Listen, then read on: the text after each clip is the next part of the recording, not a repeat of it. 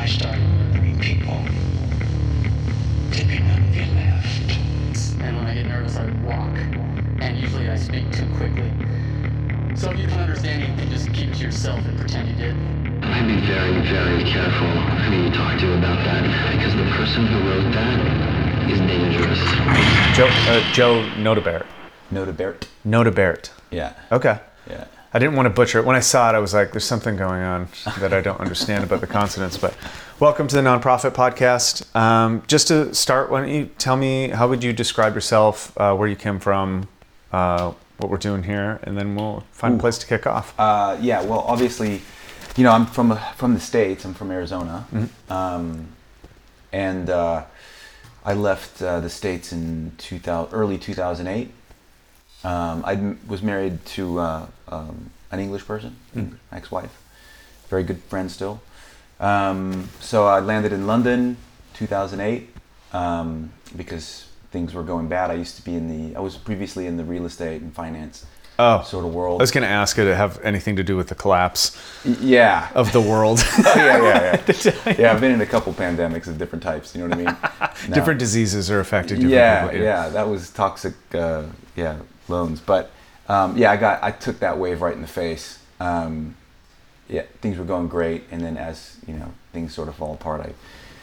My partner at the time was ready to move back to the UK, and I moved there. We moved there, and then split up, of course. That's how it works. You know, and but so I was in a pretty low point at that point in my life. I had previously, you know, was on the sort of high. I caught the whole real estate mortgage boom from 2000 on, right? As like an early 20-something. Yeah. And was doing well. Probably too young to be doing that well. Gotcha. Too stupid. You were like riding a wave that. Yeah. Yeah. Okay. Yeah. Caught all of it too. I caught all the wave, and then kept pushing things around, making really bad decisions and positions, and just got clobbered. And so we moved to the States, and so we moved to London, dead broke. I mean, dead broke. Like, just, I mean, looking for places to sleep in the park. That bad. Yeah, Okay. yeah. Well, to me, I think naturally I'm an optimist anyway, so I didn't look at it that bad because I love camping. I'm from Arizona. I love camping, and I was like, camp. I don't have to pay rent. I knew I had my responsibility towards my young daughter at the time, and that was number one. But I had living in Arizona and Scottsdale. I had this corner office on a golf course, and it was like, and then now I had to start over. Like I had to move. I didn't have any credit. I was 31 years old. Yeah. I had zero credit. I mean, a 16-year-old had more credit in the UK than me. So it's like renting something, you know, do you have a job? No. And, you know, I didn't have a job. I was trying to start this crazy fun thing that just collapsed anyway. And then, so I had to get a job. And I just had to get a job. And my brother-in-law at the time says, you know, you just got to man up and just get a regular job. Yeah. And so I got a job and, you know, at 31 years old, totally broke. And it paid a grand a month. Oof. And then, but if you hit it paid £750 a month. But then there was this commission thing, and if you hit a certain amount of money, then you got paid. Oh, okay. You made an extra 400 or 500, right? I was dead. And so it was really hard to make this transition, but I was a salesperson by trade. Yeah. So I got a job as a travel agent. Oh, okay. Yeah, and so it was pretty hard on the ego at the time, and I had to answer the phone. Hi, this is Joe with Dialfly. Where would you like to go today? This kind of thing, you know, and so it was a job, right? But it wasn't enough to pay for childcare, rent, and all that. So I was kind of looking, but I had gone to a jiu-jitsu gym. It wasn't Hodger's main academy. It was the other one in Farringdon. Cesar Lima was my actual main instructor. Okay. Under Hodger. And so that's February 2008, and I was way overweight. Obviously kind of depressed from just losing everything. House and everything in America just went... and marriage, you know, so you was that directly after you had moved over, and so it was just kind of a cascade of it's like a cluster bomb. Boom. Yeah, it's 2008 was a really bad year, but not. Yeah, sure, yeah. Because 2007, the writing was on the wall and it was getting weird. But 2008 was, broke but accepting it. And then I talked to somebody about jiu-jitsu, a friend back in the States, and I thought, and he was like a white belt, and he was a regular guy. And I'm like, I didn't know you could just be a regular guy and go do jiu-jitsu. So I just went to this gym nearby my office near London Bridge. And I walked in there, and my first class that I had, I fell like totally in love with it. I got absolutely smashed. Yeah, sure. But pressure smashed. I didn't get hurt. Yeah. And I got like these juices flowing in my body. And the pressure that I took, and later I've sort of learned, my brother's really big into this. I have a twin brother, as you know, into lymphatic drainage with pressure from jiu-jitsu. Yeah. And you might get some benefit of feeling some endorphin after. That's why after I was smashed, I just remember rolling off the mat like just a sweaty mess up against the wall, and I just hadn't felt so alive in so long. It's like somebody had given me a pressure massage. And the exhaustion felt good, right? The exhaustion felt good, and the pressure felt good, and I was just so happy. And I knew right then and there I was like hooked on this, the first medicine. Roll. First roll, I was totally hooked. Interesting. And then I started meeting all the Brazilians that were working there and stuff. Like there's guys at the gym. It was a small gym. I mean, when I started in London, there was just like one blue belt, a bunch of white belts. There was one purple belt instructor, and then there was Caesar, who was a brown belt at the time. And the Brazilians, some of them, they get to Europe in different ways, right? Some of them have a grandfather or something, and they get a passport. Some of them don't. They live there illegally, and so they're struggling themselves. And they were living behind the building in the causeway where all the heaters are, and they were sleeping on the stairs. So I thought, well, I'm already looking at the park. If these guys are all sleeping behind the stairs, that might be a good option. Because they're like, it's warmer, it's like jiu-jitsu, and it's like, because I thought the shower part was going to be an issue, but now there's a gym and there's a shower. Yeah. Right? And so I thought, well, there's a shower, it's close to the office, and so I was thinking about that. I mean, luckily, literally, the last hour of the last day of the month, many times, I somehow managed to get a sale that put me over the quota where I got a little bit more money, so it never happened. It was close. But I was an overweight guy at the time. I started training jiu-jitsu as much as I could. I would just go. I always did. I was a big lunchtime guy. I would just get to the office early, explain to my manager, who's like 10 years younger than me or something like that, who's just telling me sales techniques and all this, whatever. Coffee is for closers. All this kind of stuff. I'm in a cubicle and all this kind of thing, and I'm making calls and trying to book travel for people. And so I just trained at lunches. I was at the office all day at the travel agency, and things started to pick up. I lost a lot of weight. That's a big one.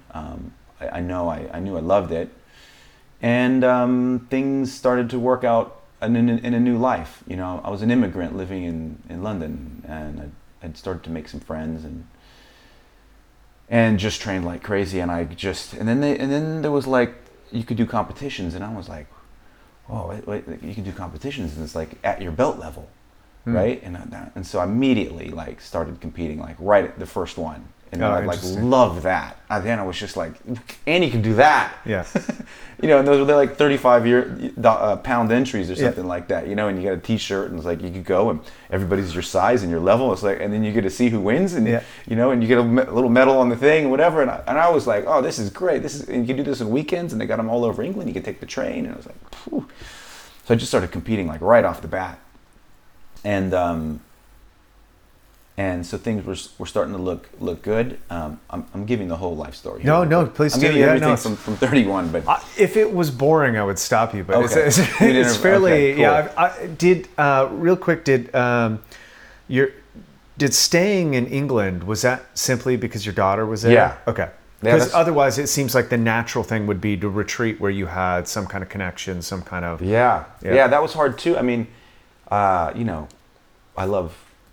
How I got to Spain, we'll get to that, but I mean, I loved Arizona. Yeah. My family's there. Yeah. My mother, my dad, like everybody, right? My brother, right? So that was really hard. That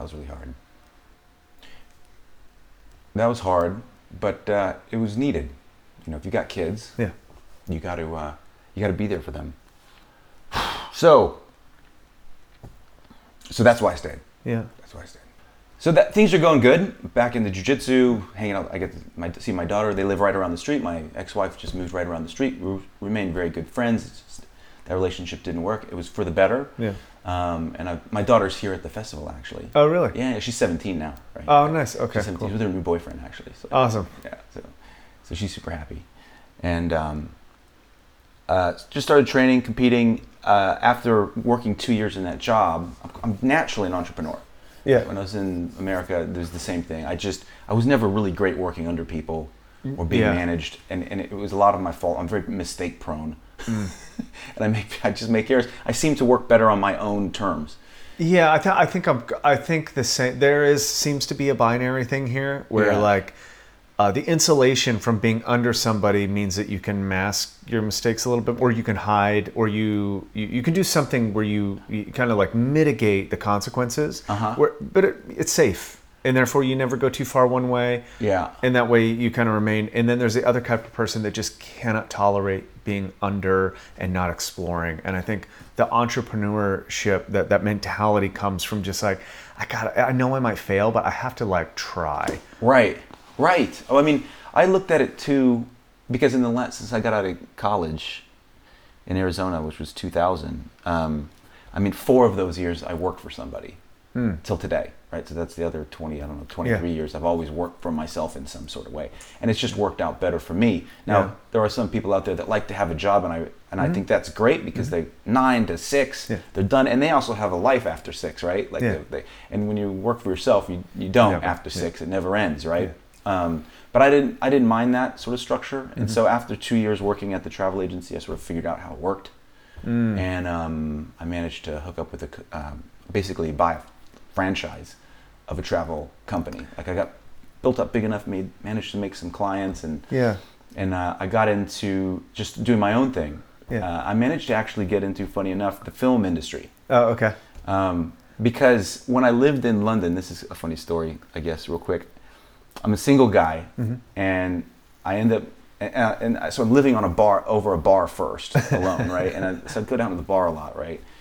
And I meet a guy who's like, hey, we're just having a drink. He's like, we're just talking. You got kids? I got kids. Yeah. And he's like, we live down the street. Me and my friend, we live down the street, and we both have kids, and like they're the same age as mine. He goes, when we live together, and like, we got an extra room. And I go, what? He's got an extra room, and so. There's 3 dads living in a house, all split, and then we got our kids all timed. The premise for a sitcom. Yeah, it was hilarious. No, it's hilarious because we'd have our kids. We're all the same age. They're all about, by this time, 3 to 6. Yeah. And so we all lived in this house, and we managed to get the weekends with our kids at the same time. So it was just like 3 dads, like, where are we going, guys? We're gonna go to the fair. We're gonna go to the playground. That's pretty cool. Yeah, we'll go to the pub and have a drink by the playground, and then on the other weekends it was just mayhem, like party type time. It was just a real blast. But anyway, one guy was a musician, so I started to get into music and playing a little bit. Guitar, yeah, and just singing and stuff like that. And we go to a lot of these gigs around South London, and I got to see this sort of underbelly of London and Brixton, and then the other one was a film producer. But he started off as like a project manager. Anyway, he started to get pretty good, and then he became a producer. Now he's one of the best producers in London. His name's Lee Groombridge. Lee, if you're out there. Yeah. Lee Groombridge, yeah. So anyway, but at the time, he's like, we have to fly the crew out a lot of things. And so I'm like, okay, this is kind of a cool niche for the travel agency thing. Yeah. So I started, from that, it grew to like picking up other production houses because they all move around, produce freelancers. And my name just started spreading around London. Producer scene. Joe's good. He's okay. He'll always answer his phone at like 1 a.m, because I would. Right. I was like, I'm coming from America. It's like service. Yeah. Right. Just be there. That's all I had. Right. So it's like, got to do something right. And so that actually started to grow a bit, and I started to do quite well with that travel agency thing. But it was a job that was like in front of a computer, and it also. The service had to be ready at any time. Yeah. And but that's why it was growing, because the service was good. So that's what happened with the travel agency. But I also started to learn a lot about travel and like how hotels work and their contracts work, and how airlines work, and how the airline and hotel and tourism industry sort of works behind the scenes. So I learned a lot. Then in 2016, my ex-partner and I had just talked about like living somewhere else other than London because we have a baby, right? So I can't. I'm still. Well, she was 11 at the time now, right? But it's like I can't just go move anywhere, and she can't just go move. We have to be at least Together, in the same town. You know how it goes. And she was a head teacher or assistant head teacher by this time. I said, because I had a laptop business by this time now, right? It's a laptop. Doesn't matter where I'm at. So you can go anywhere. I could go anywhere within the time zone where it's reasonable, right? So anywhere from South Africa to Finland, Norway plus or or minus something, 3 hours, right? Couldn't go to America. So she ended up getting a job in Mallorca because when I used to sit in that cubicle, I used to just stare at the map. Oh yeah, because I mean you're stare at the handling map. travel for other people, so you're people, constantly kind of like, wait, where's this place? And kind of You start looking where people are going, and Mallorca drew me because I was thinking about Portugal first. Yeah, but then the that's water was natural. too cold. Yeah, The water's too cold. I'm like, the fishing's great, right? And the culture's great. yeah. But the water's freezing. Yeah. It can be freezing. I mean, even in August on that coast, the water can be freezing. Yeah. And Mallorca in the summer is warm. I mean, it's still late October and you can still swim. Yeah, it's so right? great actually. So it's because it's a sea, it traps heat better. And then the water clarity, I mean, it's been really crazy out there this Lately, week. But when it calms down, I mean, the visibility for the Met. diving and free Yeah. diving is fantastic. Yeah. And so I like that idea. She got a job out here, and then I'm like, well, I'm going to go out here Cool. as well. And because at the time, I'm an American citizen, but we were married technically by the time we got to the UK. So I got residency in the UK, Gotcha. Okay. right? That's when they were part of the EU. Yeah. So it's easier to get in here. Yeah, but Brexit had just happened. Yeah. And so I quickly was like, oh, and plus being an American, Yeah. I can't, and then technically divorced, right? Yeah. I can't actually just come to Spain. Right. Even if because I'm not an EU citizen. Right. I just have a residency permit from a In the marriage UK, yeah. living in the UK. So then, but I'd been living there now by this time, I think over 5 years. Something. No, 8 years. It'd been Yeah. 8 years. I lived there for 8 years total. So, and then they announced Brexit, but it didn't take effect yet. Right. Yeah. So then it was like, I had to like, the only way to do this is become a British citizen. So the irony is that I actually got British citizenship to leave Britain. Oh yeah. Yeah, Makes so I got sense, the yeah. British passport. Then I And went over to then Spain you and can go, still part I'm of the going EU. to Spain. Still part of the EU, let me in. Got my residency here. Once I got the residency here, after Brexit, it didn't matter. Yeah. Because they can't take your residency Right. away. Yeah. So, Interesting. yeah. So then moved here. No, by this time I was a brown belt. Okay. 2016. And there's no jiu-jitsu here at this point. There was. Okay. There was a few places. Okay. There was a few places. Not like ours. Was that not?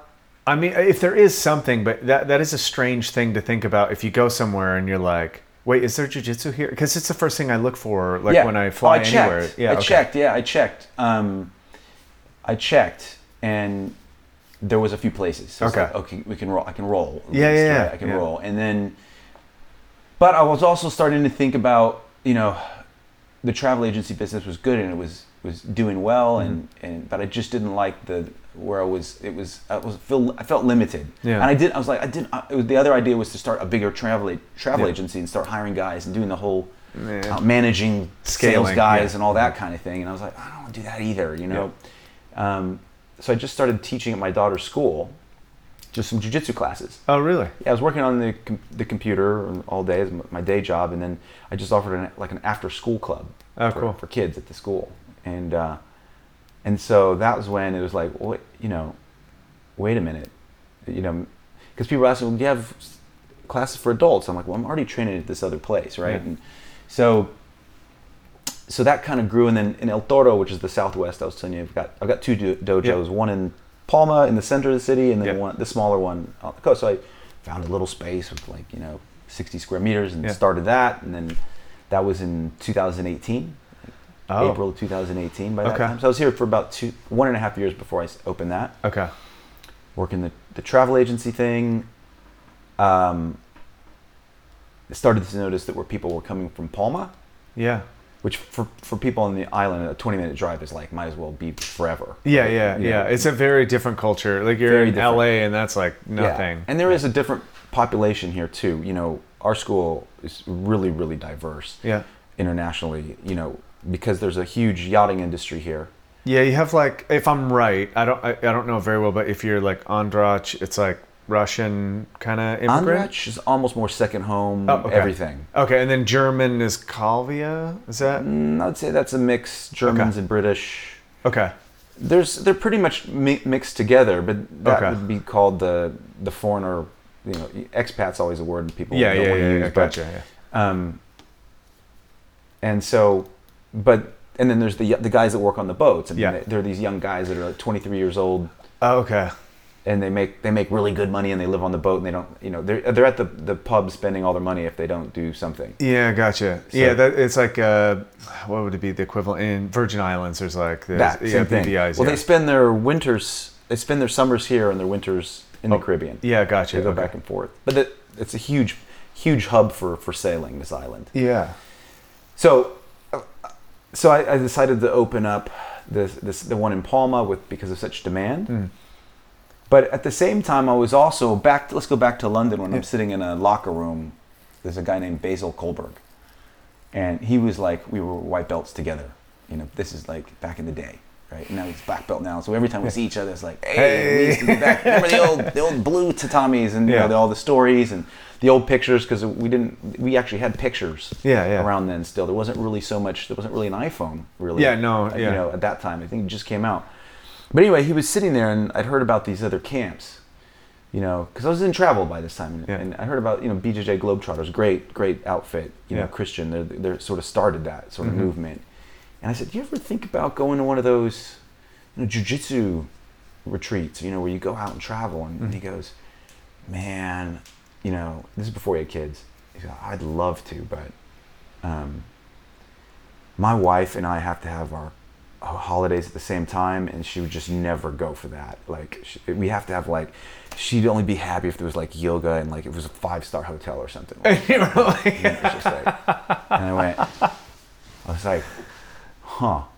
the constraint actually It just made the model. Yeah, it was. Okay. There was this particular market out there, and Basil was a well-to-do guy in life, and I know that the other camps, I don't think any of them hardly do what we do. Yeah. I don't think anybody rents an entire hotel. I don't think so. Yeah. No. I mean, I've seen one 5-star one on offer, Yeah. but it's probably a block of rooms, or you book with the hotel, and then you go to a basketball arena down the street or something like that. That kind of thing. So that was like the seed when Basil said that I thought, well, he'd love to go, but And this can't. is like 2009, This is like 10. 2009, yeah. Okay, 2009, yeah. Okay, so this is early on when you don't really have the wherewithal or the space, but you're planting ideas. You're always looking for opportunity. You're still just trying to survive. But this one moment has kind of seeded this idea. Well, that's that's my problem sometimes is I get too many ideas. Sure. Try and even chase them without the ability to even, But I knew that if I'm going to chase something, I have to. That's called entrepreneurship. But I knew that with any business, it just literally starts with the baby step idea. Yeah. Just draw it out on a map. Just what's the first thing you would have to do? And what's the second thing? And Who do I need to It goes down call? to 1,000 steps. It's at least you can make little steps towards it. And That's fascinating. That lesson in itself, I think, is one of the hardest things to understand about getting anything done. Is I think people really protect themselves from exploring ideas and really profoundly changing their life because they think they need to have the map, all the stops, all the destination, everything kind of planned out. And you're like, what most people don't recognize is that if I just aim for something, I say, I'm at A, I want to go to B.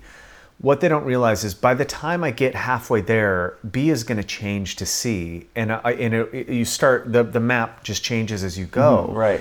And actually, the most disappointing thing that I think I could ever think of is going, I want this, and then when I get there, I get it, and nothing changed, and everything was exactly how I thought it was. That is a disappointing existence, Sure. actually. Yeah. Because nothing surprising. There was no lessons there. There was no new information.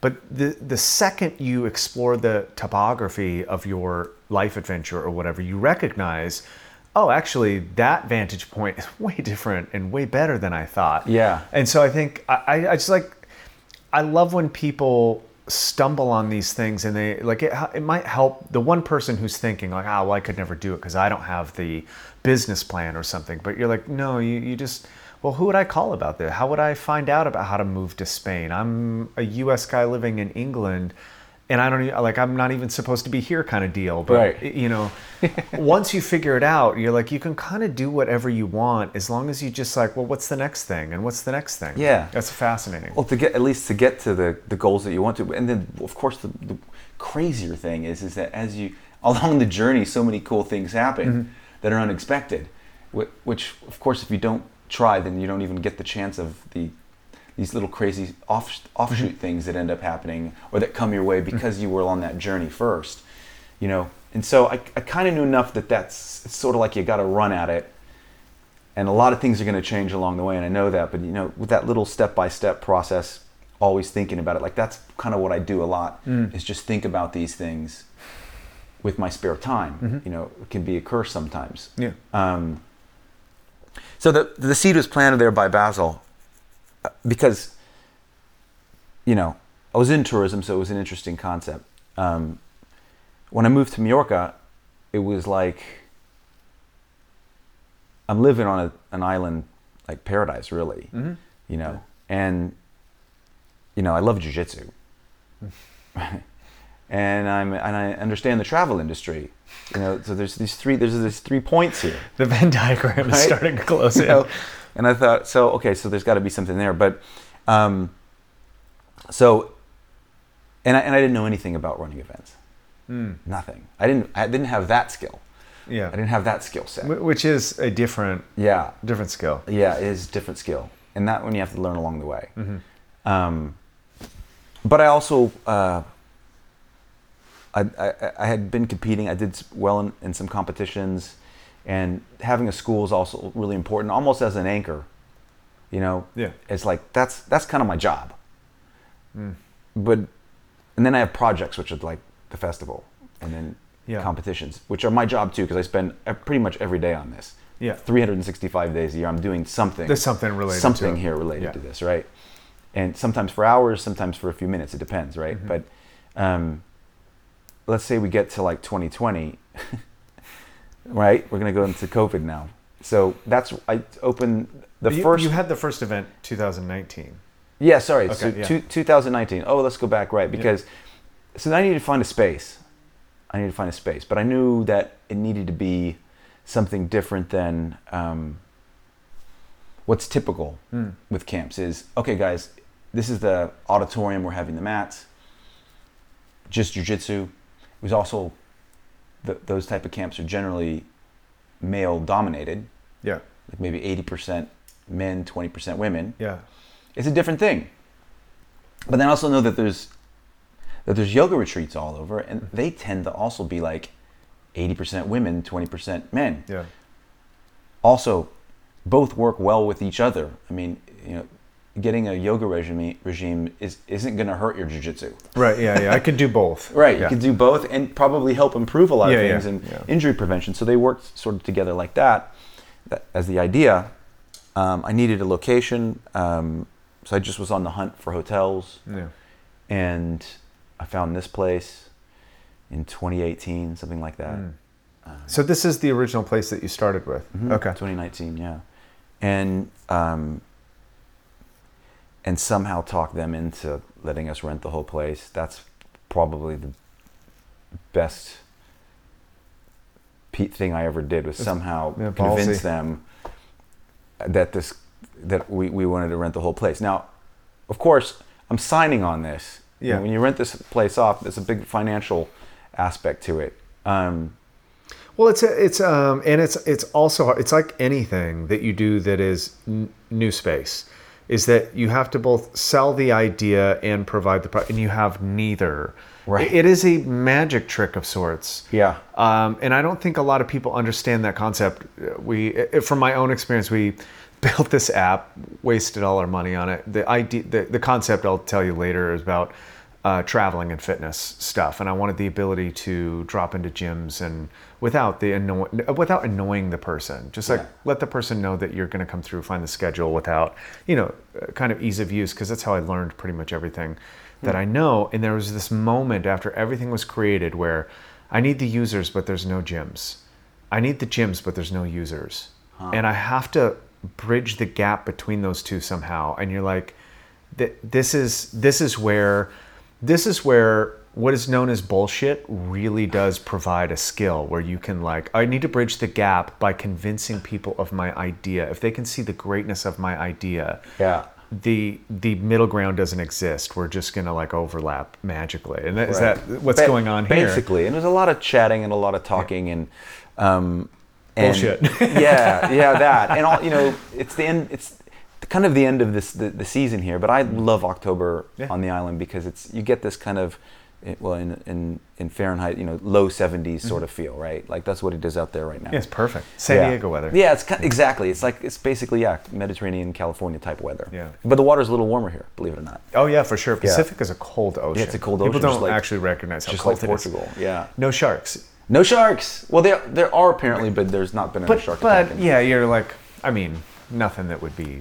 They say that the great whites come, but they go to the middle and they just give birth and they leave, something like that. Oh, interesting. Like it's a sea. Okay. It's like a birthing place. Like they're not hunting. Yeah, they're not like in South Africa. It's not South Africa. Yeah. So anyway, so that worked out well. The first one went great. I mean, managed to get, you know, Mauricio, Dan. I lived with Ross too at some point, like in the house with all the guys. Yeah. Okay. That's just a happenstance. With Ross Nichols. Ross kind of moved in with the whole group. He was like, you know, Ross is a great math teacher, by the way. He has a background in science. Okay. And some sort of science degree, and so he used to help my daughter with her math. And we used to take all the furniture out and roll around in the living room, and you know. And so I started. I knew him, and so he managed to. He knew Dan. Somehow Mauricio and Natalie bought into it, and they were not sure, and that was the biggest challenge too. Again, it's how am I going to convince great teachers to come here, you know, without a lot of funding, you know, on the holiday concept. And so they got here and they loved it. Right, 2019 was a great year. It was just.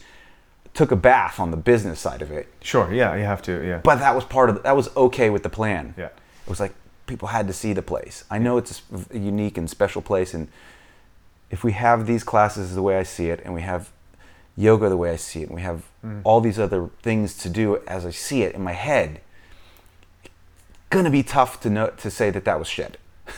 Yeah, the experience, once people are here on the ground, and people are just doing their thing, it's very hard to miss how great it is. Yeah. To wake up and have breakfast and then be in a room in 15 minutes with the best people at jiu-jitsu in the world. Right. And I knew that they just had to see that because it's like, get butts in the seats. Yeah. You know. And so these people had a great time. There was only like 50 people. Right. There's 180 here today, right? Oh wow. Okay. So it was so it was under. Yeah. It was a big loss, but okay. Yeah. Because it went well. Like the social media was great. We're telling all of our friends, and you know, and everything happened. This is going to be great. And it started 2020. Just like that day, the day I launched the tickets just went. Yes. You know. Yes. It's did it because next year will be good, and then third year, fourth. You know, because this would have been the fifth year. Yeah. Yeah. Right. Yeah. It's a building process, and there's many of punches to the face along the way, metaphorically. But then, So, and at the same time, because I'm trying to do these things at the same time, I sign on a place in Palma, a different gym, a smaller one, to open up the Palma Dojo. So it's dojo there, Dojo Palma, work on the festival. That's my work day, right? And that was in January. And then the third project I work on, and then I'm done with projects, is I'm trying to bring competitions, jiu-jitsu competitions here to Mallorca. Yeah. And it was that February, the week before all this sort of started, we had a trial run of the Mallorca Open. We called it King of the Beach, where we just basically put the mats out on the beach. Oh, cool. And scoreboard and everything. Yeah. And just invited, you know, everybody from the island, from the different schools, and our school, and had like a small tournament on the beach, and it was amazing. It was fantastic. And because I thought, I just couldn't believe that in the entire world, there's not a Brazilian Jiu-Jitsu competition on the beach. I'm like, is there? Do you know one? We've actually talked about the experience. my friend Josh Tyler, MMA fighter, black belt under, I can't remember, but phenomenal martial artist. We've talked about, like, where do you want to do jiu-jitsu? And it's always like, I want to do it in this environment that's more natural. Yeah. Right? Like, I don't want to be inside. This is such a primal act, this wrestling. Yeah. Wrestling, grappling, all of this, it has such a rooted history philosophically with the Greeks. I mean, so many things come out of it where, and I don't think a lot of people recognize that. When they see it, they're like, oh, it's a bunch of guys trying to like hurt each other. And like, till you do it, and you're like, no, this is a bunch of guys trying to work out how their mind works. And to bring it into a more natural environment is exactly, like you noticed something that I think other people noticed, but didn't have the wherewithal to like put together, which is like, no, let's do this outside. Mm-hmm. There's too many, environmental factor is huge. Due to the outside, it was a beautiful little tournament. Mm-hmm. It was a sunny day in February. Late February here is pretty nice. Yeah. You know, it starts to get nice. And then of course it was like, this is why wouldn't there be competitions on the beach? Because it was a free competition. It was free. Everybody could come for free to be in the competition, because I just wanted to pick up the content. Yeah. I wanted to get the videos. Yeah.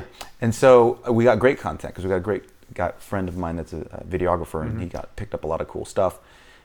Because on that end of things, I thought, I've been to so many jiu-jitsu competitions, and like if anybody, have you ever been to? You've been to them, right? And they're always in basketball arenas or halls, always, right? Yeah. Or even the worst case is like a hotel lobby or something. Right, something like that. And especially the basketball arenas, it's usually over a weekend. Yeah. Right? And there's a man or a woman that loves jiu-jitsu, and they want to go to this competition. And for them, it's fun. Their friends are there. They're screaming. They're yelling. They're having a good time. They're eating acai. For them, for 2 days in a basketball arena, it's fun. Yeah. But their like wife and kids, or husband and kids, miserable, are just like, it was cool the first 5 minutes when they saw the mats, and then they're like, oh, we're going to be here this whole day. Yeah. Because you want to stay, and you want to do absolute later, so you have to stay, and then you want to cheer your friend later, you have to stay longer, and we're going to spend the whole day in this supposedly cool town, which is usually not a cool part of town, and we're just going to sit here, and it's our weekend. And I thought, like, the big one was, it was like, what if you had it on the beach, and you know, let's use the example of a guy, and he has his wife and kids, like, they can be on a beach chair with an umbrella playing in the water, and then it's like, let's go. Dad's gonna go have his 5 minutes of fame. Let's go watch. Hey, good job, good. All right, hug, bye. We'll be back to the beach, because it actually happens there. Yeah. And then it's like, well, back to this. It's like, if you're gonna make a thing like everybody wins in that one. Yeah. The jiu-jitsu guy gets to go do the competition that he wants to do, and in the a beautiful family place, and the supporters and the family gets to do on the beach, which is what they always want. They get their to do. weekend. Yeah. Yes, they get their weekend back, and at the end of the day, he can go over there and sit down on the beach until his match comes on, and that's how it was sort of coming out. And so that's the final project, and I'm not going to do any more than those three things. Sure. My gym, the festivals, and the competitions, 1 or 2 a year. But they're all syncing, right? They're all like, it's the same topic. You're just like looking at different ways to spread jiu-jitsu and make jiu-jitsu more viable. Right. Yeah. Right. So February, we have that great event, and things were good. It was just a tester. Yeah. I still have to work on stuff with the permit with the government. They're starting to figure out now that if it becomes a big competition and it's in the off-peak time, like April, October, and we do it in a particular beach town, wait a minute, that's, you know, possibly 1,000 people injected into this town with all their money, and so they're starting to put that together. And Majorca desperately wants more sport tourism. Gotcha. Yeah. That's what they're looking for. Which in the off-peak seasons, you know, when it's 35 degrees out, 90 degrees outside. It's too hot to do triathlons, for example. Yeah, so it's almost like the transitory seasonal is kind of the way to do it. Yeah. Even the winter's great though. So. Yeah, I mean, they obviously, like, High Rocks was looking at doing events here, but they didn't really have the infrastructure. CrossFit has been doing stuff here a little bit off and on, but it's mostly locally curated. Right. Obviously, cyclists and like the endurance sports, climbers. I don't think people recognize what kind of place this is. Like, the world doesn't realize that this goes from 0 to 5,000 feet or something. Whatever 1,500 meters is. Yeah, something. 4,500 or something like that. But from the water. Yeah. So it's quite drastic. Like the verticals. Yeah, there's mountain biking, there's rock climbing. It is a haven for outdoor activity, sportsman, like whatever you want to find here, I think you can find it. Water sport, obviously water sports are like... Yeah, sailing, Yeah. all that. And, you know, free climbing was sort of developed here. Yeah. Basically right across the bay over there. Oh, yeah, There's because a that's cave. where the cliff... Like in the 80s, yeah. That's, people Yeah, started that's climbing. yeah. It's a pretty famous place. Yeah, for sure. Yeah. So, again, tourism, jiu-jitsu related stuff, a lot, big. So then it's 2020, I'm still working the travel agency gig at the same time, right? I did the whole 2019 festival, still working my day job, very, very busy, very, very busy with juggling lots of things. Then COVID hits, and it was just like...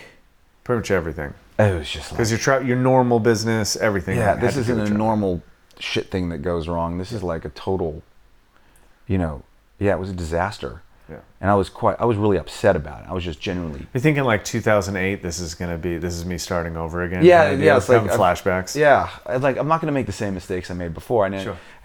you learn from your mistakes. This one, I didn't do anything. Yeah. I didn't make a bad mistake.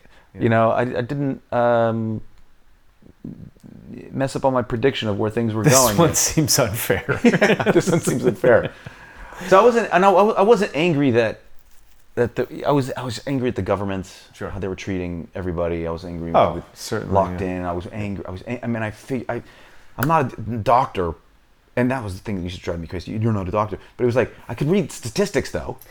I can understand statistics. There is but I am human, and I do have quite a bit of experience of living, and I have taken care of myself. And Right. given the fact that I don't need a governmental agency to tell me how to do much. I mean, if I take what governmental agencies are good at, it's not much. Are they good at handling money? Are they good at handling healthcare? Like really, Right. You're like all of these big subjects. You're like, who is good at it? And it's like, there's few and far between. But I think as a category, doctors are also not good at it. They're very good at emergency medicine. They're very good at acute problems. Surgery, Break your arm, injuries. Great place to go. Great. Chronic disease. They are the iatrogenics, they hate this word. They are not good at it. Like the iatrogenic effect of chronic disease is not well understood. Last night, this is super weird that you brought this up, because I haven't looked. I've kind of I was very angry too. And I was just angry, not at the circumstances, because stuff happens. And honestly, when I was looking at COVID happening, I was like, whether my business fails or whatever happens, I appreciate that the earth gets to clean itself. Like I'm a very, I'm like... optimism. Dude, the air is different. The traffic is gone. It felt like the end of an exhale to go like, oh. Yeah. And it got real uncomfortable. Like when you hold an exhale, you're just kind of like, man, this is weird. The panic sensation starts to come. So when I went back and looked, I was posting a lot of the time because I was fairly bored. We had canceled everything that we're supposed to do. We're supposed to compete in Portugal. We had all this plans and it all dropped off. So I was just sitting in my gym, training quite a bit, thinking a lot, and just trying to figure out and watching how people were reacting and really feeling like, man, there's not a lot of good voices going on right now. Right. It was the tone that they were using, like, Yes. Yeah. but the controlling tone. It's like, Yes. Yeah. I was just kind of like, we're free citizens. You know what I mean? Like you can't do that, and I knew that, and you're keeping everybody at home, and so I was doing online classes during that because I was like, students have to have something. We're gonna do, so I did Zoom things, solo drills. Yeah. But I'd start off every class with the good news of the day. I'd look up, find out. Oh, you are news. an optimist. Because I was like, everybody's so down, and I was just like. So I started off the good news of the day, like in Venice, there's dolphins. Yeah. There's dolphins, and they're in the canals. Yeah. Amazing. First like time, you're talking about the cleaning, Yeah. And so that was kind of cool. And if there was a promising drug, like that's when what's not ivermectin, the first one, the malaria one. Hydrochloroquine. Yeah. And I said, sounds like there's some promising news here about this. I'm not saying it's a kid, but it's kind of cool that there's some promising news. Yeah, they're figuring it out. Because they wouldn't even talk about that. They wouldn't talk about the slightest little possibility that there could be something that might be able to help. It was no. And wait for the vaccine. That is where it gets weird. Yes. Right? Where you're like, you're not actually trying to solve the problem. Because if they were, I think the data right at the start, not to like belabor the point, but the data, even in May, we were like, no, I think we understand who this affects negatively. Right. Right? Like, if you're at risk, absolutely. My mother's 70. You stay home. Sure. You know what I mean? Like, Yeah. and if you're 30 to 50 pounds overweight, you stay home to protect yourself. But there are people who have immune systems and have survived this thing. These are the people. We can still work. We can still be productive. We can still keep the world running. Yes. And it was almost like that conversation could not even happen. And that is where red alarm bells are going off. Is that this has nothing to do with actually protecting citizens. That's what I meant about getting angry. I was angry at that thing. And the idea that just saying the word herd immunity meant you were cuckoo. Meant you were an absolute cuckoo. You know what I mean? It meant you were just crazy. It is a real concept. I mean, just 2 weeks ago, if you said it, it was like a great thing. You might as well be a Nazi in Just Idaho being a or complete something. like anti-science guy, flat earther, right? Yeah, And like you said, it's like they locking kids in. It's like they're like pretty much like nothing happens to them practically. They get a cold, and it's like, and then the idea of just getting to that. Yeah. We could have already done that a long time ago. Why are we sitting here in the house? Yeah. And so it was the way that they were sort of talking down to the population. It was happening here in Spain too. I mean, I was talking to Yanis, who my friend lived here, and I was like, I hear it's really bad. Like, we were looking to we're looking for, we know a lot of people around the world, so we're just like putting out feelers. What does it feel like? And he goes, bro, it is so bad here. it was pretty bad. Yeah. And it was a longer lockdown than I Most think places. even in most places Yeah. and in the States and And this is true. You're allowed like an hour a day to like go outside, or just certain no, at that times, time we weren't allowed at all unless you had a dog. So dogs got walked like crazy. dogs You are were having a the best time dog. You of were their life. getting 20 walks a day, passing around neighbors. Right now, you're looking for a dog to buy. Just so Like, oh man, if you were a dog, you were loving COVID. Yeah. You were the most well in shape dog ever. you got your people around you all day. You can pass the neighbors. Yeah. Uber go to eating you, whatever. Yeah, so then there was a point where you were allowed to go to work, and or you could go to a job, and so the dojo. I'm like, Oh, you can't even go. Yeah. yeah, but I don't care if Oh, anybody yeah, ever yeah, listens to this, but Yeah. I don't care. But it's like we started getting a little WhatsApp group. Yeah. It's like, okay, guys, here's the rules. Yeah. Okay, you're gonna walk by the dojo. The doors. We had a big garage door. You're gonna walk by. You need to hit the floor, roll in, close the door. Next guy comes, knocks, does one knock, roll, and so we trained like that for a long time. And there's an American guy, his name's Drew. We're working together on a lot of this stuff. Yeah. He's like a marketing guy, and he helps me with a lot of stuff. And he had just moved here because he was like, I'm getting the fuck out of California. Oh, and then he yeah. got here and he was like, oh shit, This is worse. It's crazy. And he talked to me and he said, he called, he sent a message. I just got my purple belt and I'm looking for a place to train. I'm from America. And I go, yeah, you can come and train. I'm like, I don't know how I should react. I don't know this guy. Yeah, I it's didn't this tell him- guy. Tell him about the secret knock and everything, And then he said, oh yeah, I'm definitely there, because we were very similar in our viewpoints. And it turns out, and he goes, and he brings it up all the time. He's like, the moment when you said that was like the greatest thing I'd ever heard in my life. When you said that, at that point in my life, we were locked in, and there was this secret thing to escape, and it was a really tough time. I remember taking the dog over to go to my ex-wife's place and have dinner with them sometimes, right? Mm-hmm. And I need to get back to my flat. It's like 5-minute walk, but you're not supposed. There's a curfew, freaking curfew. It's like, is this the Gestapo? Right? There's a curfew. Well, COVID recognizes hours of potential harm or something. Yeah. Especially outside. Yeah. Where it's super dangerous. And I remember just like walking, and I didn't have the dog because I left the dog. They wanted to be with the dog, so I had to get home. And it was like a scene in Casablanca, like that scene where I don't remember the guy's name. Victor Laszlo was. Oh yeah. He's trying to hide from the Gestapo because they're out for him because he's a freedom fighter. Yeah. Right. And so now I'm like walking, and the cop cars were just like those dystopian movies where they come by slowly on quiet streets. There's nobody out. So I'm hiding behind a trash can. I'm behind a trash can. I'm hiding behind a trash can. I got no dog. I'm behind a trash can. I have no excuse. Run, between two cars. Okay, and then it's just like looking down the street, and then it's like, oh, there's no cars here, trash cans. I got to make it about 75 meters. But if a cop turns around that corner, he's gonna catch me. You know, and I'm like, so it was hard to realize we were living in that world for a while.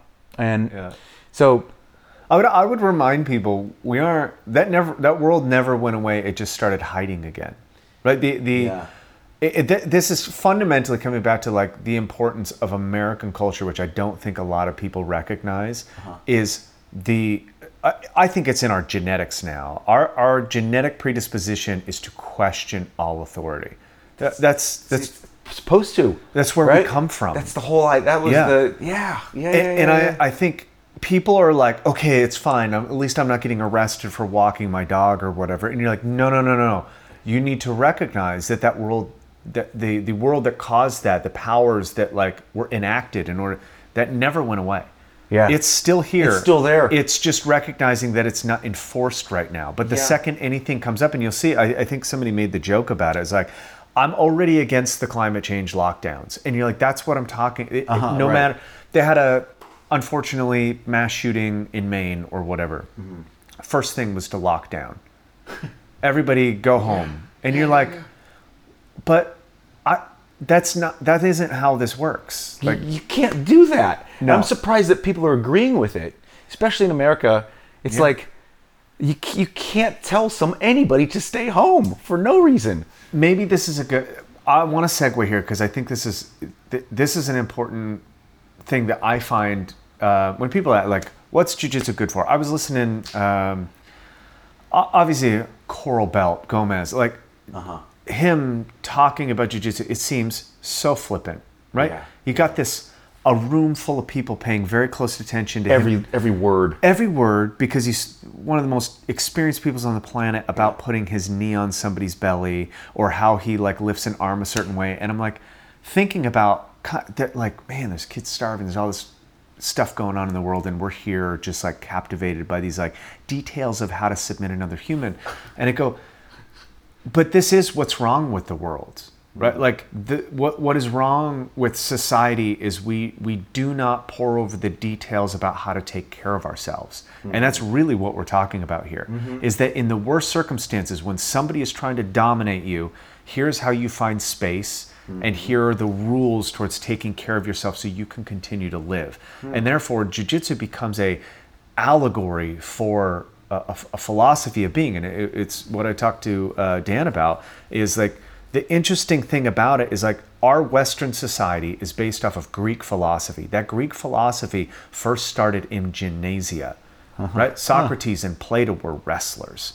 And then out of that... lifted weights too. Yeah, out of that came the thought process of how humans should live, which brought them to the notion that a democratic society, a free people, is the way to be, right? And it was based on, if fundamentally we have the concept. Pete, you ask anybody at any college, free society, vote, that is where power lies.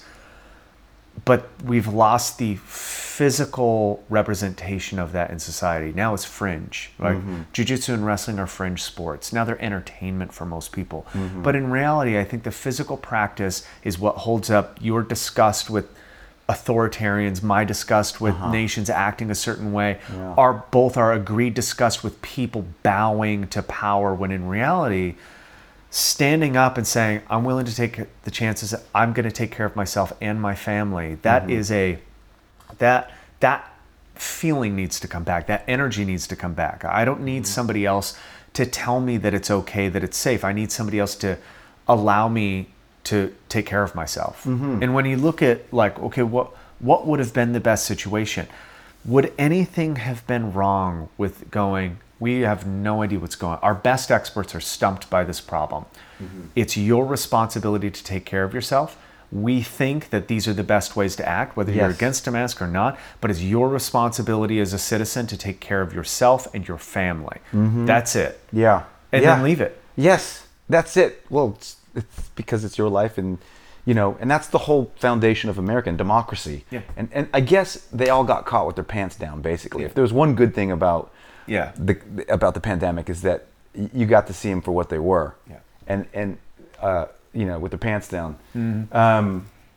So I think that's where I guess that anger, and I'm stuck in a room, and where everybody's stuck in a house, and you can't train, or you can't train much unless I can't touch that thing that I know Dude, makes me a human. And I'm in events, and how long is this going to last? And of course, it was 1 week, and it was 2, and it was 2 months, and it was like, and then back to the weird thing with and I'm not like saying anything about for or against vaccines, but it was so weird that natural immunity was such a horrible idea. I couldn't believe that the most natural, your body's natural response to make the perfect antibody, like perfect. You can't even get in any science. You're not going to get anything better than what the body can make, right? I think you can clearly, like, in all honesty, now that we have a lot of data behind this, there isn't a medicine that matches the power of immunity with this specific disease. There really isn't. There are some diseases that aren't like that. Like Ebola might be one of those. Sure. There are some, but it was clear that this one was right. So this one you could get immunity. And I think what really got me was that they were starting to dangle that vaccine to your freedom. Yeah. Oh yeah. And that's when it was like. That's when it was like, oh, my blood was boiling. I'm like, you're saying you can't have that freedom that you have a right to. Yeah. Right? They have a right to. You're saying you're going to block it unless.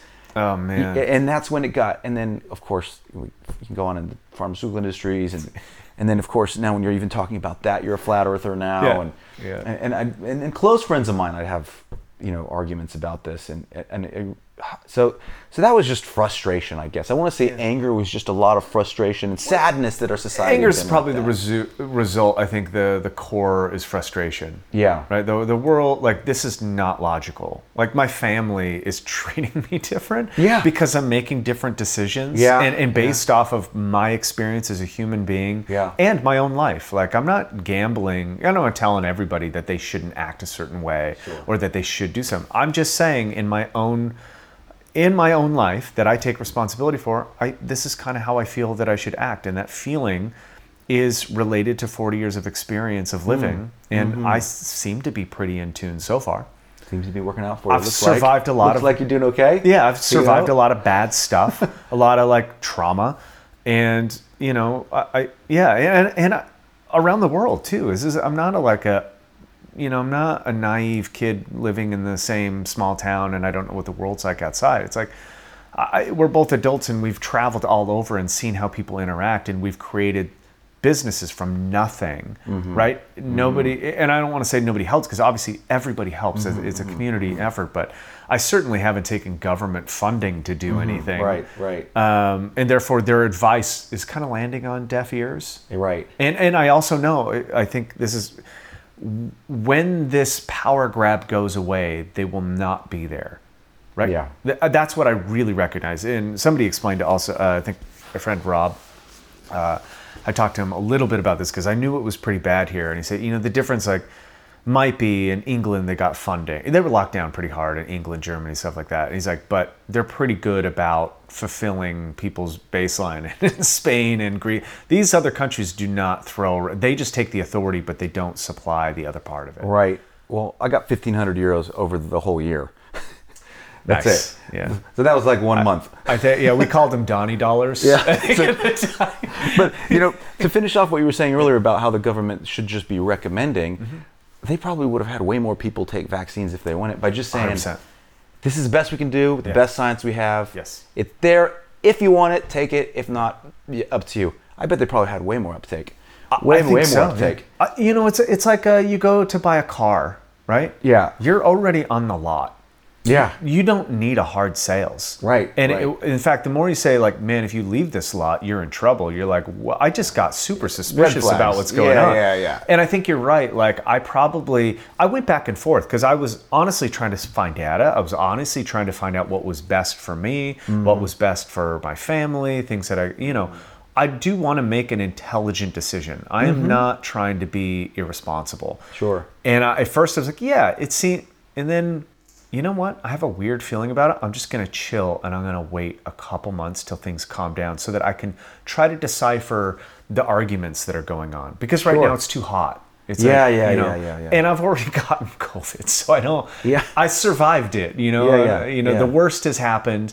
I'm okay. I don't even have long COVID. In fact, it was not fun for sure. Yeah, it's like a nasty flu. It was bad. Yeah. It like, to be honest, I was like, this sucks. Yeah. But also, I never felt like I was going to die. I never Right. felt like I was at risk. And therefore, I just wanted some space to decide. And that's what they weren't allowing people. And that's where I think both of our alarm bells are probably going off, is like, any decision that is like this should be well thought out and well planned and based off facts, and not pounded in me by a newscaster treating me like a child. Yeah. Which is weird. Talking down to you, yeah. Talking down to you, you Plebe.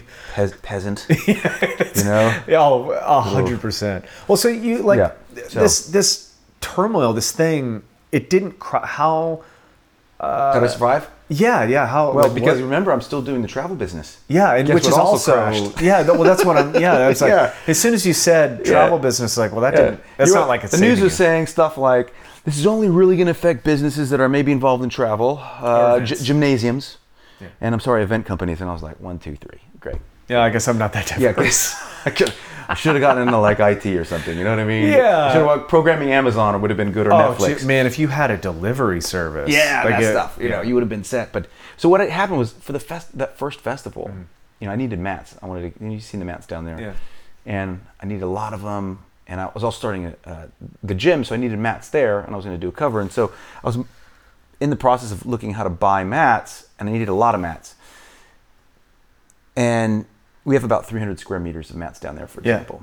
And then it turned out that the supplier in China and all this, and talking about that, if I bought a container of mats, this is all in 2019. Okay, yeah. Early 2019. This is before anything. Yeah, this is before anything happened. So that if I bought a container of mats, the price per mat worked out much better, because it's all in one container, and there was a price for buying in bulk and all this stuff. And so I thought, I'll just get a whole bunch, and then I'll just sell them off, like half of them. Yeah, Because yeah. I don't need 600 square meters. Yeah.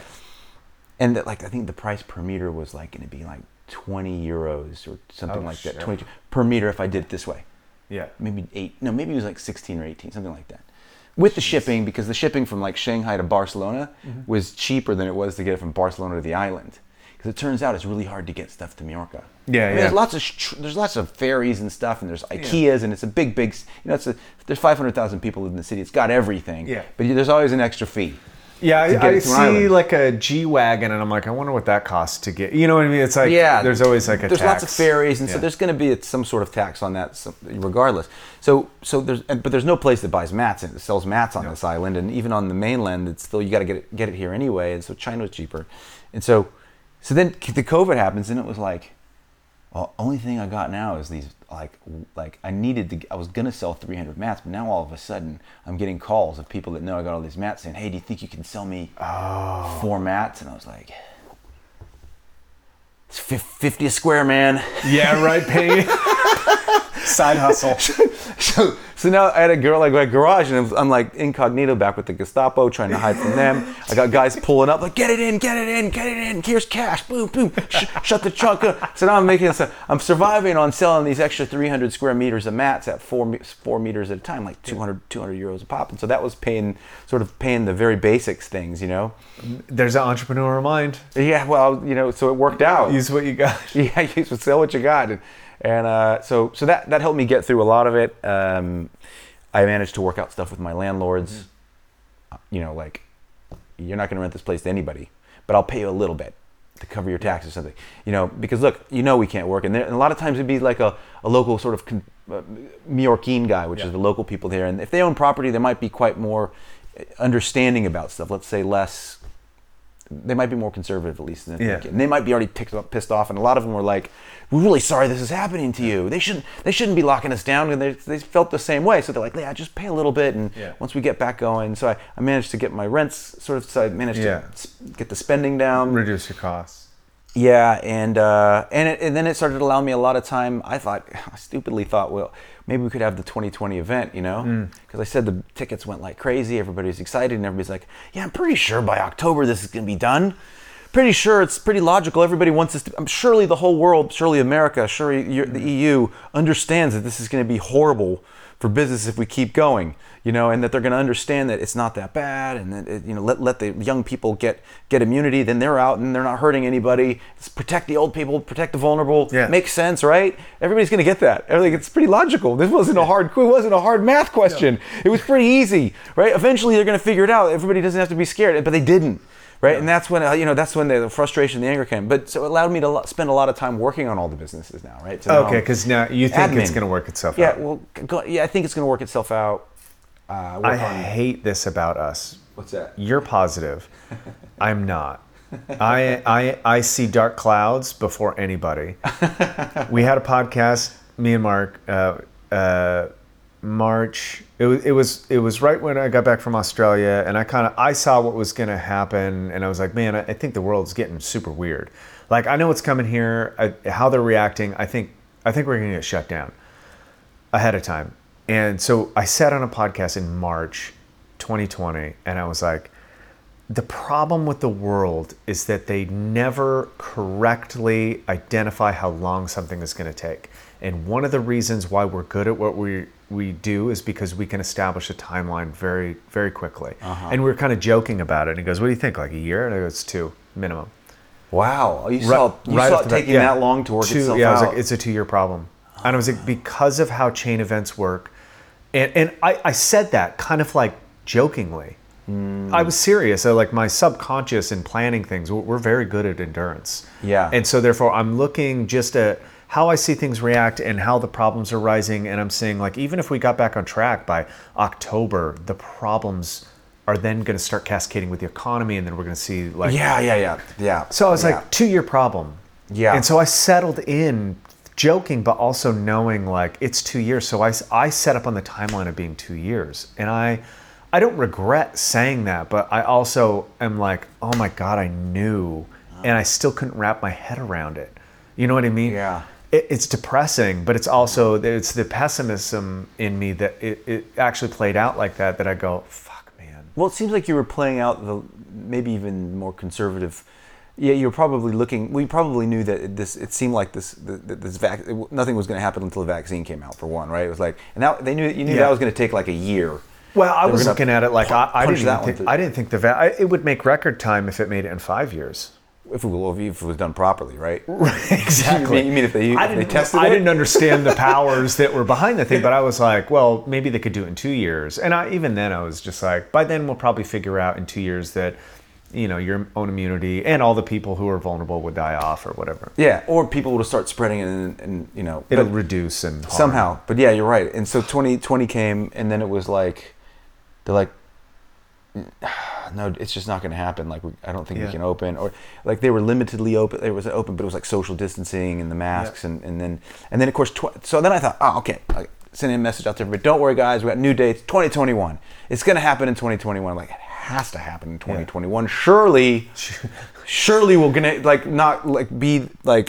have lost our minds and realize that we can't. And then it was like the same. It wasn't happening. It was like, then they're like, well, it's like it's still spreading, and there's these variants, and it was like, are you guys kidding me? Well, maybe and I'm like already, maybe if you guys let it spread a little bit to the healthy people, the variants would have never come. Idiots, you know what I mean? Instead of letting it slowly come out. So let it give it time to evolve. Give it time to evolve. I felt this is a really weird thing. My thought when it first came was that, well, first of all, if you vaccinate 100% of the population, that's a terrible scientific experiment. There's no control, right? That is anti-science in itself. Right. And what I also thought, and this is before it became kind of an argument, it was like, there's going to have to be some people that don't get vaccinated as a control, but also as it's their responsibility to start inoculating again, like using their immune system to buffer the disease. I have just a little bit of anatomy and science background and could figure that out, that like diseases filter through people and reduce and harm because viruses can't really kill the host and survive. They need the host. They need to be dormant actually in order to replicate and through this process. So I was like, I think it's my responsibility as a healthy human being to like kind of like expose myself to this and then help reduce it. That's how I was thinking about it. And other people, like, I thought that was like me. That's like, am I actually a responsible human being for the first time in my life? Thinking, no, I was getting yelled at for being a crazy conservative conspiracy theorist. Right, yeah, right wing or all that stuff starts coming out, and then they start throwing Donald Trump at you for some reason. You know what I mean? Like they just be all pegged into that. So it's depressing. So yeah, I mean, I'd just known because I had met my girlfriend shortly after. I had COVID, and then I met her like 3 months later, 4 months later, and then right when I met her, she got COVID full blast, and I'm like, I'm testing this, blow in my face. Yeah. We're blowing in. I'm staying at your place, and I want you to blow in it all day, and I want we're kissing. I want everything. Just blow to my face, blow to my face, blow to my face. Nothing happened to me. Yeah. Nothing happened to me, and I had full blown symptoms 3-4 months before, right? So that's a good enough test for me. Anyway, at least to start, right? I mean, it's not full science, but so 2021 happens, and I'm like, oh, it's okay. But now the sad thing about that is that lives had changed already within the existing customer base from 2019. A lot of kids. They moved, their jobs changed, they lost their jobs. And I was going to say, and excursions become low priority if they also were small business owners or also affected negatively and suffering by COVID. That way, or job security. Maybe I will have a job. I'm going to book this thing in advance, and I don't know if I might have a job. And so that's starting to take a bite. It's starting to see it. But believe it or not, 2021, the bookings came in pretty solid again. Yeah. And then we got to like early September, like September 1st, and then I talking to the hotel, and they're like, "Look, we have to go by the law, and the law says, we can have the hotel open, but there's still, gonna have to be like social distancing rules and some masks in certain spaces, and that's just kind of law when there's lots of people." And I'm like, thinking in my head, I'm just trying to envision Mauricio with a mask on, teaching from a distance. So it's obviously just like that's not the experience we do. So again, I had to cancel it. Also with the schools, especially the one in the Southwest, we were just at that point where we were bursting. Yeah. Where it's like you start going, okay, the classes are starting to fill up here. Which is a small room. It was like we were getting like 15 a class, and it was like it's maybe a little bigger here, and the Palma was just kicking off, and then so that really changed. A lot of those guys never came back, or something happened. I don't know. So it was this long lull of sort of financial strain, but you freaking gotta keep on trying to pass the guard. You gotta keep on going. What's that?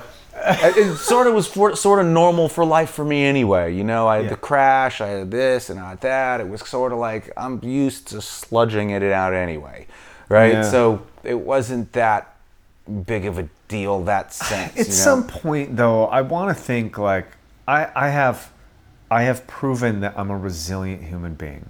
Mm-hmm. Can I just have something that is of face value and it's an exchange of the thing that I want, and it happens because I want it to happen, and there's no huge crucible that needs to happen. And I've come to the conclusion that if it's going to be super valuable, that's probably not ever going to happen. Right. Like I won't recognize the value in it. Right. Yeah, that's a good thing. That's a good point. Which sucks, because then I'm back to, so it has to be hard? Or why can't I just be grateful that it's valuable? Why do I have to do the hard thing? But like George St. Pierre said, what did he say? Something about chocolate cake. Chocolate cake doesn't taste the same when you get it every day. Something like that. Yeah. I forgot the actual quote. Yeah, it really does lose. Yeah, it loses its. If you don't earn it, it really loses its value. And so this 2022, you're back on. Yeah. No masks. No masks. It seems like we're out of the woods. But it's like a lot of the originals didn't make it. Like I said, this is now 23 years later, something like, and it was good. We had about the same amount of people. I knew I was going to have to it wasn't going to be profitable. Yeah. You're starting over. It's kind of starting over again. We do have a history though. Yeah. We've got lots of great content. Yeah, for sure. And so, but it's like back to the butts in the seats again. Yeah. And so. How many people in 2022? In the hotel was 190. Oh, good. Okay. Yeah. So it went did well. Yeah, it did well, but it was also less expensive. Yeah. It was more affordable. Yeah, gotcha. More affordable. So it did matter. Yeah, for sure. But it was good exposure. Yeah. But it was a loss. It was definitely a loss. But it was okay. It was okay. That was okay. This year was good. This year was fine. This year. I can't. I don't know why it popped up. It was very strange how I found out about it. I think I don't know, algorithm, something. Obviously follow Hodger and Dan, and so. But it popped up, I think, before that. Did you guys do advertising for it on Meta or anything? We do. Okay, Yeah. okay. Yeah, so yeah. that might have been, obviously I traveled to Mallorca, obviously into jiu-jitsu, obviously into like fitnessy stuff. So it learned me very well, and the first thing I saw was like, well, it's Mallorca and it's jiu-jitsu, why wouldn't I want to go to that? But it's happening at a really bad time. And I was like, man, we're revamping, we're remodeling, but I kept looking at it like, this is something, like, I don't do things for myself. I spend all my time working on big concepts, and I never sit down and go, I want to do this for me. And I kept looking, and I said to my friend who lives in Detroit, and I was like, you want to do this? And he's like, dude, that's awesome. That's like the dream. And I was like, it is the dream. And I was like, and I can do it. I just don't know if I can let myself do it. That's a very strange entrepreneurial thing. Why? Because you feel like you're taking a vacation, you're taking your foot off the gas, and you shouldn't do that. Yeah, I feel like if I have any spare anything to invest, I put my time and my energy feeling. into the projects that we're doing. Yeah. And how I was able to convince myself, and I was like, no, this has to do with those projects, because I develop people the same way. When we host events that are kind of all encompassing and weird, and I was like, for whatever reason, I'm not attracted to other people's events, and for whatever reason, I was very attracted to this event. I don't know what it was. Maybe it was how you framed it. Maybe it was who it was involved. Maybe it was the location. Maybe it was all of it that let me know that this is something that A, I could go learn from.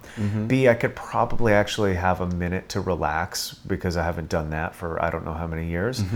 And when I travel, I have to have something to do. I can't just go sit. Like my brain will go. That's why if I travel, it's like, can I teach a seminar there? Can I go, whatever we're doing, generally it happens when we land somewhere, a gym will call, hey, we heard you're in town. Can you come teach a class? Okay, yeah, I can go. That makes me feel special, or whatever the fucking thing is. Makes me feel I will come. Useful. Yeah, I'm like, it's my vacation, but yeah, I need you to know that I need to do something. I'll go crazy sitting on the beach. And that's kind of how we make it work. And so this thing was a very different experience for us. Especially because Erin doesn't really, she knows she needs to do yoga, but it's not her thing. She's not into it. But she was like, I could probably do that. And if they have that's why we weren't, that's why she didn't sign up immediately. Right. She was just going to train at Rob's gym and, kind of bounce around the island and do some stuff while I was doing this. I got it now. And she started looking closer, and she's like, well, what if I want to do some of the classes? I'm like, I think you can drop in here and then we just ask how much it is. Like, well, what if I would just want to not do the other? She's looking for an excuse to take a break too. Right. And it's like, let's just sign you up, and if you don't like it, you can always go to the gym. Yes. And it turned out I think it's very useful actually as a reforming fitness enthusiast to come and just take a break and do different things and learn different modalities and be funny enough, all of the things that you've included here are very familiar, which is also a very strange thing, which I want to touch on, because the one thing I laughed at was the buffo, but only because when we put things together, it's all encompassing, as in we try to affect people intellectually, we try to affect them emotionally, we try to plug away or poke at some kind of spirituality, whatever you want to define that. I don't mean it usually how people do, but I'll leave it there. And then obviously the physical component is all encompassing, because you're in your body in this dimension or whatever. And when I started looking at it first, it's it's jiu-jitsu and it's with really good instructors and it's yoga. I'm not a yoga person. Technically, when we do mobility and flow work, we do something called devil's yoga, which is funny because it matches perfectly, but it's also I don't associate with yoga people just because the culture is different, but I appreciate it. And then you go into breath work. I know Arthur Pollins from a long way back. We did some stuff at Barbara's Gym quite a while ago. I know of Luke because he's a Wim Hof guy. Cool. We teach breath work, all the stuff. The sound baths got involved. We run a sound bath. Like I play Didge, I play Gong, I play all of that stuff. Oh, you really do. Yeah. You so really are kind of all the things. Ice exposure, we're actually converting the front of our gym to be ice sauna, like Norwegian style plunge. And I started looking at it and I'm like, if I don't go to this, it's like not receiving the message that this is where I need to come interact with people that I don't know. And so it was a very interesting thing for me to come out here because I didn't know anybody actually. I know of them, and you know, I've talked to Arthur a couple times. So I messaged him when I was coming out here, see if we could set something up. But I came out here as kind of like I don't really want to know people. I want to meet people and see what happens as an organic experience. What would it be like for me to be here and nobody knows who I am, nobody knows where I'm from. What would the experience be like that? I'm not getting treated special. I'm just going to classes. I'm just doing the same old stuff. And to be honest, it's been kind of phenomenal to be like an actual participant in an event, because usually we're teaching and doing the part and we're kind of separated from it. And you guys have really put together something that's kind of extraordinary in my mind. I would tell you, keep doing it. Like, grow this thing. And it could be jiu-jitsu, obviously. It could be yoga. It could be all the things that you love or into, because I do think that whatever you're doing here is different than how people think of vacations. It's different than how they think of travel. You are building something that is very valuable. And I think, I'm kind of selfish in the fact that I don't want it to become too popular, because then then it's not my thing. I'm not an individual. But also, I do want you to succeed. It's like, it's the hipster part of me. I was like, I thought it was cool before it was cool kind of deal. But no, what you've done is, it's pretty phenomenal. The area that you picked, the hotel that you picked, the way that you arranged the rooms, the class schedule, everything has kind of orchestrated. It seems like you know exactly what you're doing. Well, it's always going to get better, hopefully. Sure. It's always going to have, there's a lot of behind the scenes things that go wrong that I managed to cover up before they present themselves. Yeah. I haven't noticed any of it. Oh, man. Right, and I do know how events run, and I'm sure that's why I was asking you when you want to record. Look, I know, like, you're probably pinging at 2 a.m. because something went wrong, or something didn't show up, or somebody needs to change, or somebody's flying out, or there's an emergency. I get all of that stuff, but as a participant, I didn't notice a hiccup anywhere. Obviously, change of schedule happens, but that's nothing big. Nothing would have ever let me know that this wasn't a seamless. I wish we could have had the free diving I wish the water conditions were right, because it's been wavy and windy, but the free diving is so cool. That was one of the things that I was looking forward to, because I've done a course, but I wanted to do a depth course. Yeah, well, that's in this one. And we usually have a big island out there. Maybe some photos from the other ones where people just used to hang out on it, but the wind, it might blow away. And the conditions. We've got one little one over there, but that's only 1/4 of it. Yeah. It's 4 pieces roped together. Oh, gotcha. The little trampoline thing that floats in the just water. Go chill on it. And then from there, that was your diving platform. And then we have the instructors. The dive instructors work off that. I think they did like 10 meters, so it wasn't too bad. No, that's fine. You know, but it's just enough to work with. And then if you want to go further out, when you're ready, you can go and try and hit 20. Is that just have to do with the timing in the season, or just this sporadic weather that you got? It's just an awkward low pressure that with the sea. Okay. It's a little, today's okay. Yeah, it's not bad. Yeah, today's okay, but I think because it's Sunday, it's like, well, we could have had it today, really, to be honest with you, but it's just better to have a little bit calmer conditions. Yeah. We might just, it's also probably better to do it in the morning. Yeah. But then the problem with that is that if you're going to miss that first jiu-jitsu class at the 7:45. Yeah. Where it's like we try and leave the middle of the day for all the outdoor fun. That's when the sun's at its hottest. Yeah. Outdoor Wim Hof stuff. Yeah. Daytime swimming, snorkeling, all that kind of stuff. And the classes in the morning and then near the late afternoon. Yeah. That's sort of the vibe. Yeah. What's your hope for the event? Like, I mean, obviously you want to grow it, build it, but do you imagine this being like just a Mallorca thing? Do you imagine setting this up kind of in different locations? Like, what is your vision? Well, like this winter, I'm going to Mexico. What part? Do you say Sayulita? Oh my God. Dude, I literally, What? me and Aaron were talking about this last night, and you're like, this would be great in Celulita. Hey, you came up with it first. Well, no, we have a friend that has a hotel there. Oh. Yeah, and Okay, well, I was gonna what I'm looking at. Like, I'm going to go look no around. kidding. Yeah, Okay. because their slower season is still a great season, right? Yeah, it's phenomenal. It's beautiful down Because there. then it'd be like that's a summer one. Yeah. And that coast is really great, you know. Yeah. And so And Celulita is the place in Mexico. I think. Yeah. And so I'm gonna look there. I mean, it's I'm actually been meaning to. Have you ever trained over there? I haven't. There's a guy there that I'm supposed to. I keep forgetting to call him to talk about like a fixer with the mats because I don't have access to the mats. Yeah, well, I Maybe can connect you with a guy that owns a hotel.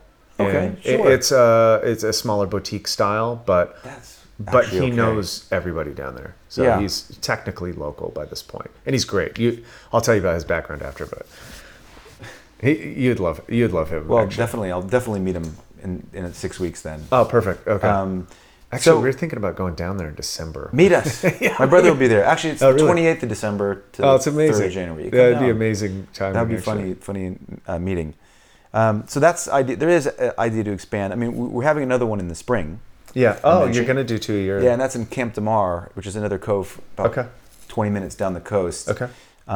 And I've always wanted to do that one. It's about the hotel's about 25% smaller. The grounds are a little smaller. It's a 4-star hotel, right? Yeah. And so it's not this. Sure. It's not this, but can be a lot more affordable for other people that different price just point. really wanted to come here, but they're like, that just can't afford it because it is. Yeah. This is like a 5-star concept. Yeah. And I think a lot of people get angry about that. Well, it's a 5-star festival camp, right? Yeah. That's what it is. It is going to be more expensive because there's a reason this place There's is a a 5-star hotel. there's like Right. a perfectly manicured beach and private beach access and cove and And we're surrounded by the water, right? yeah, Aaron was just saying, he's like, why can't I live in a place where I can like call down and be like, yeah, could I get a Thai massage in 10 minutes? And they're like, yes. And you go down, it's like one of the best Thai massages you get. And then you can sit in the sauna and then jump in the cold. It's an insane facility. Yeah, absolutely. So I understand. It's a special place, and the Yeah. way, because it's a bit southeast facing, the way the sun penetrates into the room sideways this time of year. That's the advantage of having it this time of year. Is you get the colder sun, like an autumn sun. Yeah. The sun you want hitting you. Yeah. With a lower like UV. Yeah. So, but the other place, it's still great because it's still a 4-star hotel. It's on a sandy beach. So it's a big, huge sandy beach. So that's a little bit different concept than this, right? Because this is on sort of rocks around, and we can allow kids. Yeah. So it's going to be open to like family suites, and we're going to have kids camps. Yeah, cool. So kids get to be on the beach, like no screens, no tablets, nothing, just kids camps. We run them in the summer anyway for our school. Yeah, like getting into the water, looking for crabs and Yeah. trying to catch fish, doing kid stuff. Yeah. Right, getting dirty. Yeah. And so that parents can kind of have fun doing, their seminars, and it's the same format. Yeah. It's gonna be the same format. We ever got Sebastian Broche. You ever heard of him? Uh-uh. He's just really big in Europe, but it seems like Americans never know about him. He's the guy Yoga for BJJ. I don't know if you ever heard of Yoga for BJJ. He was the first guy to really start. Yeah, I do know what you're talking about. Yeah, I have heard it in Yeah, passing. he was world class level competitor. Didn't win anything at black belt, but because he started getting into this business thing, and he made a great business, by the way. So him, I think Mauricio wants to come back. Clark Gracie, we'll make that one. So Clark was supposed to be here. Oh, okay. Right, he was ready to go, and then his wife got pregnant, and then he's like, I think the baby's gonna be born like around the same time, but we're seeing if we can fly still. And then I'm like, Clark, I don't think it's gonna happen. And he's like, I don't think it's gonna happen either, because he loves it. Yeah. Clark Gracie comes here. He's like, I'd like the 7:30 morning class, please. Can I have all the mornings 7:30? So he's done, and his girlfriend just jump into everything. Yeah, they don't roll. Cool. Yeah, he doesn't roll. He's ice bath to acro yoga to in the sea to everything. Yeah, except jiu-jitsu, because he does his class. He's happy to do his class. Yeah. He does jiu-jitsu every day, right? Yeah, so he's like he's looking for the break. He's looking and being with his girlfriend, right? Because they have a good laugh. They go out and eat, and so I felt really bad for him. Of course, he's super happy. He's got a baby, which is great. So I'm like, you know what? You know what festival you can go to, Clark? the family one. Yeah, And he's yeah, like, yeah. He's like, yeah, I guess I'm getting ready to do the family one. Have a new baby. The family one. It's like, yeah, I guess that, yeah, because he still wants to go because he loves this place, right? Yeah. But we're gonna see how that goes. That's a new one, brand new. We don't have any content on it yet. That's amazing. And I'm late. I should have posted the tickets like a month ago, but everything was going too crazy. I just didn't have the time. That's usually how it goes.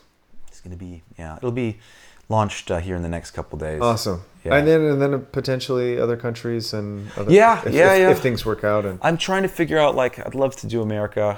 I mean, World War III might affect. No, I'm just. There's a place in Arizona that I called, and they're Oh. I think still shut down from COVID because it's in a Native American reservation. Oh, no kidding. But it's called Havasu Pie Falls. Oh, yeah. Okay. You know, yeah, and I'm I familiar. thought, wow, it'd be cool to have one like more of a just a camping one. Yeah. Because we could rent basically if we could hire the whole, because our thing is hire the whole place. Yeah. Right. We have to have a run of the house contract. That's Yeah. our must. So we have to convince a hotel. Give us the whole Give place. us the whole place. And you can book it out. Yeah, and then we can do what we want to it with Amazing, the thing. So I wanted to basically see if we could. There's only so many permits allowed in this beautiful. For those that don't know, it's basically a part of the Grand Canyon where the water. Havasu Pie means people of the blue-green water. Yeah, and that's the water's almost blue. like tropical looking water. What looks like Gatorade. Yeah. Right. It looks like blue Gatorade going down this orange canyon. Yeah. Right. And I guess that's your kind of area, isn't it? Yeah, too, yeah, right? And then the waterfalls are just like to die for. Insane, like, yeah. Insane waterfalls. The water's pretty cold, probably because it comes out of the ground. It must come around. It must come out It's out of the at aquifer. 40 or something like that. It's Yeah. really cold water. Yeah. Even in the dead of August, it's freezing. Yeah. Because it's right out of the ground, and so that's a kind of cold water stuff. And so there was that idea. I don't know. I got to get this one kind of kind of set. Get the one over there set. But I'd love to have them in like the four corners of the year. Interesting. So spring, autumn, summer, and around winter. Yeah, and your personal practice with jiu-jitsu, your second degree? I get my second degree in 6 weeks. Nice. Okay. Congratulations ahead of time. Yeah. What is it? Your personal practice with jiu-jitsu? Where is it at? What is? That's a good question. I mean, once I started getting a dojo, right? Because I've been teaching now for 5 years. Mm-hmm. And I just roll a little bit after the class. And I usually, but I find myself, who you're rolling with? Well, I'm rolling with the new guy, or the girl that's feeling uncomfortable because nobody wants to roll with her. Yeah. So I'm a lot of white belt rolling, or the old guy rolling. That's like nobody should go near him. Yeah. Keep the spazzy white belts away from him. So managing the barrier, and everything from that to scrubbing a toilet to trying to sell memberships and running a business, right? And so it's changed for me. Right, in the last 5 years, when it used to be like when I was a student, it was like, and of course I'm always a student, but when I mean, when I had a normal membership and all that, it was like, I get there, get on the mats, and I see my friends and shake their hands, and all, been exciting waiting all day for this, and when you look around the mat, and there's always like the three types of people. There's the guys that. They're better than you, and they can kick your ass, and you're thinking, well, I'm gonna wait till the fifth round for them. I need a boost first. I need to feel good about myself. That's the finishing workout, blowout, get your ass kicked. Yeah. And then there's like the maybe say lighter people or inexperienced people, and it's like, well, that's the warm up. Yeah. Right. Typically I actually go a lot with women early. Yeah. Just because that's a good role, and I have a good technical role with them, and I know how to give them a good match with the right amount of pressure where they really enjoy it. And it helps you concentrate on just being technical and technical. And I know if they get past, then I'm gonna bridge with 60% power only. Yeah. And I can do that. And then I'll try and bridge with 60%, but really get the technique down. So and then there's the guy, the guy that. You're about the same weight, you're the same level. And that's like you always save that one for the second or third round to make sure you got enough gas and you're ready, because sometimes he gets you and sometimes you get him, and you're actually like the best friends by this time because you go after each other. But you also kind of don't like each other. Yeah. But you also really compete with each other full on, right? And so I miss that, and I miss because you're in and you're out, and I've even thought about if I get caught up more with all this stuff, maybe teaching less classes and just trying to get, because I'm not in as great a shape as I was. I hurt my back last year from nothing injury related. It might be just wear and tear, probably lack of mobility, and coming off of COVID, I think I was I think that might have psychologically inflamed my back in a way, if that makes any sense. You know, I don't. Well, I was gonna say my first response when a guy has hurt their back between the ages of like 30 and 50 and there was no acute damage there is like, it's probably an emotional thing. It could be, and people are weirded out by that, but in reality, like, we're taught to kind of harbor and, you know, push things down, and like, where do you push it down? It's like usually to the base of your spine. Like, and people, you get esoteric with it, but it has proven true more times than not that if you learn what the thing is that you're not dealing with and you learn to bring that up, then magically some kind of thing is released. I would have never believed that until that sort of happened. There's actually, Dr. Sarno was the guy, called the divided mind, was the guy who kind of discovered this in the 80s. And he just started recognizing, he's a physio. And seeing a pattern. yeah, and he was like, this doesn't make sense. He's like, there's no physical structure that is harmed here through MRIs, X-rays, all of this stuff. And there was just this lingering pain. So he started talking, he just started, you know, dealing with a psychologist and having an interview and seeing what came up. And sure enough, he started linking these emotional repressions to back injuries. And he started treating back injuries with emotional therapy work. And they started alleviating. And he's like, you can think what you want about it. I know guys hate that. I think that, no, there's something there to that for sure. sure. So it's been slower on the recovery side there. And but I think I'm going to, you know, now that I feel like this is doing a little bit better and trying to start training properly and sign up for a competition maybe that's way out there. Because if you set that, then you know you're going to do it.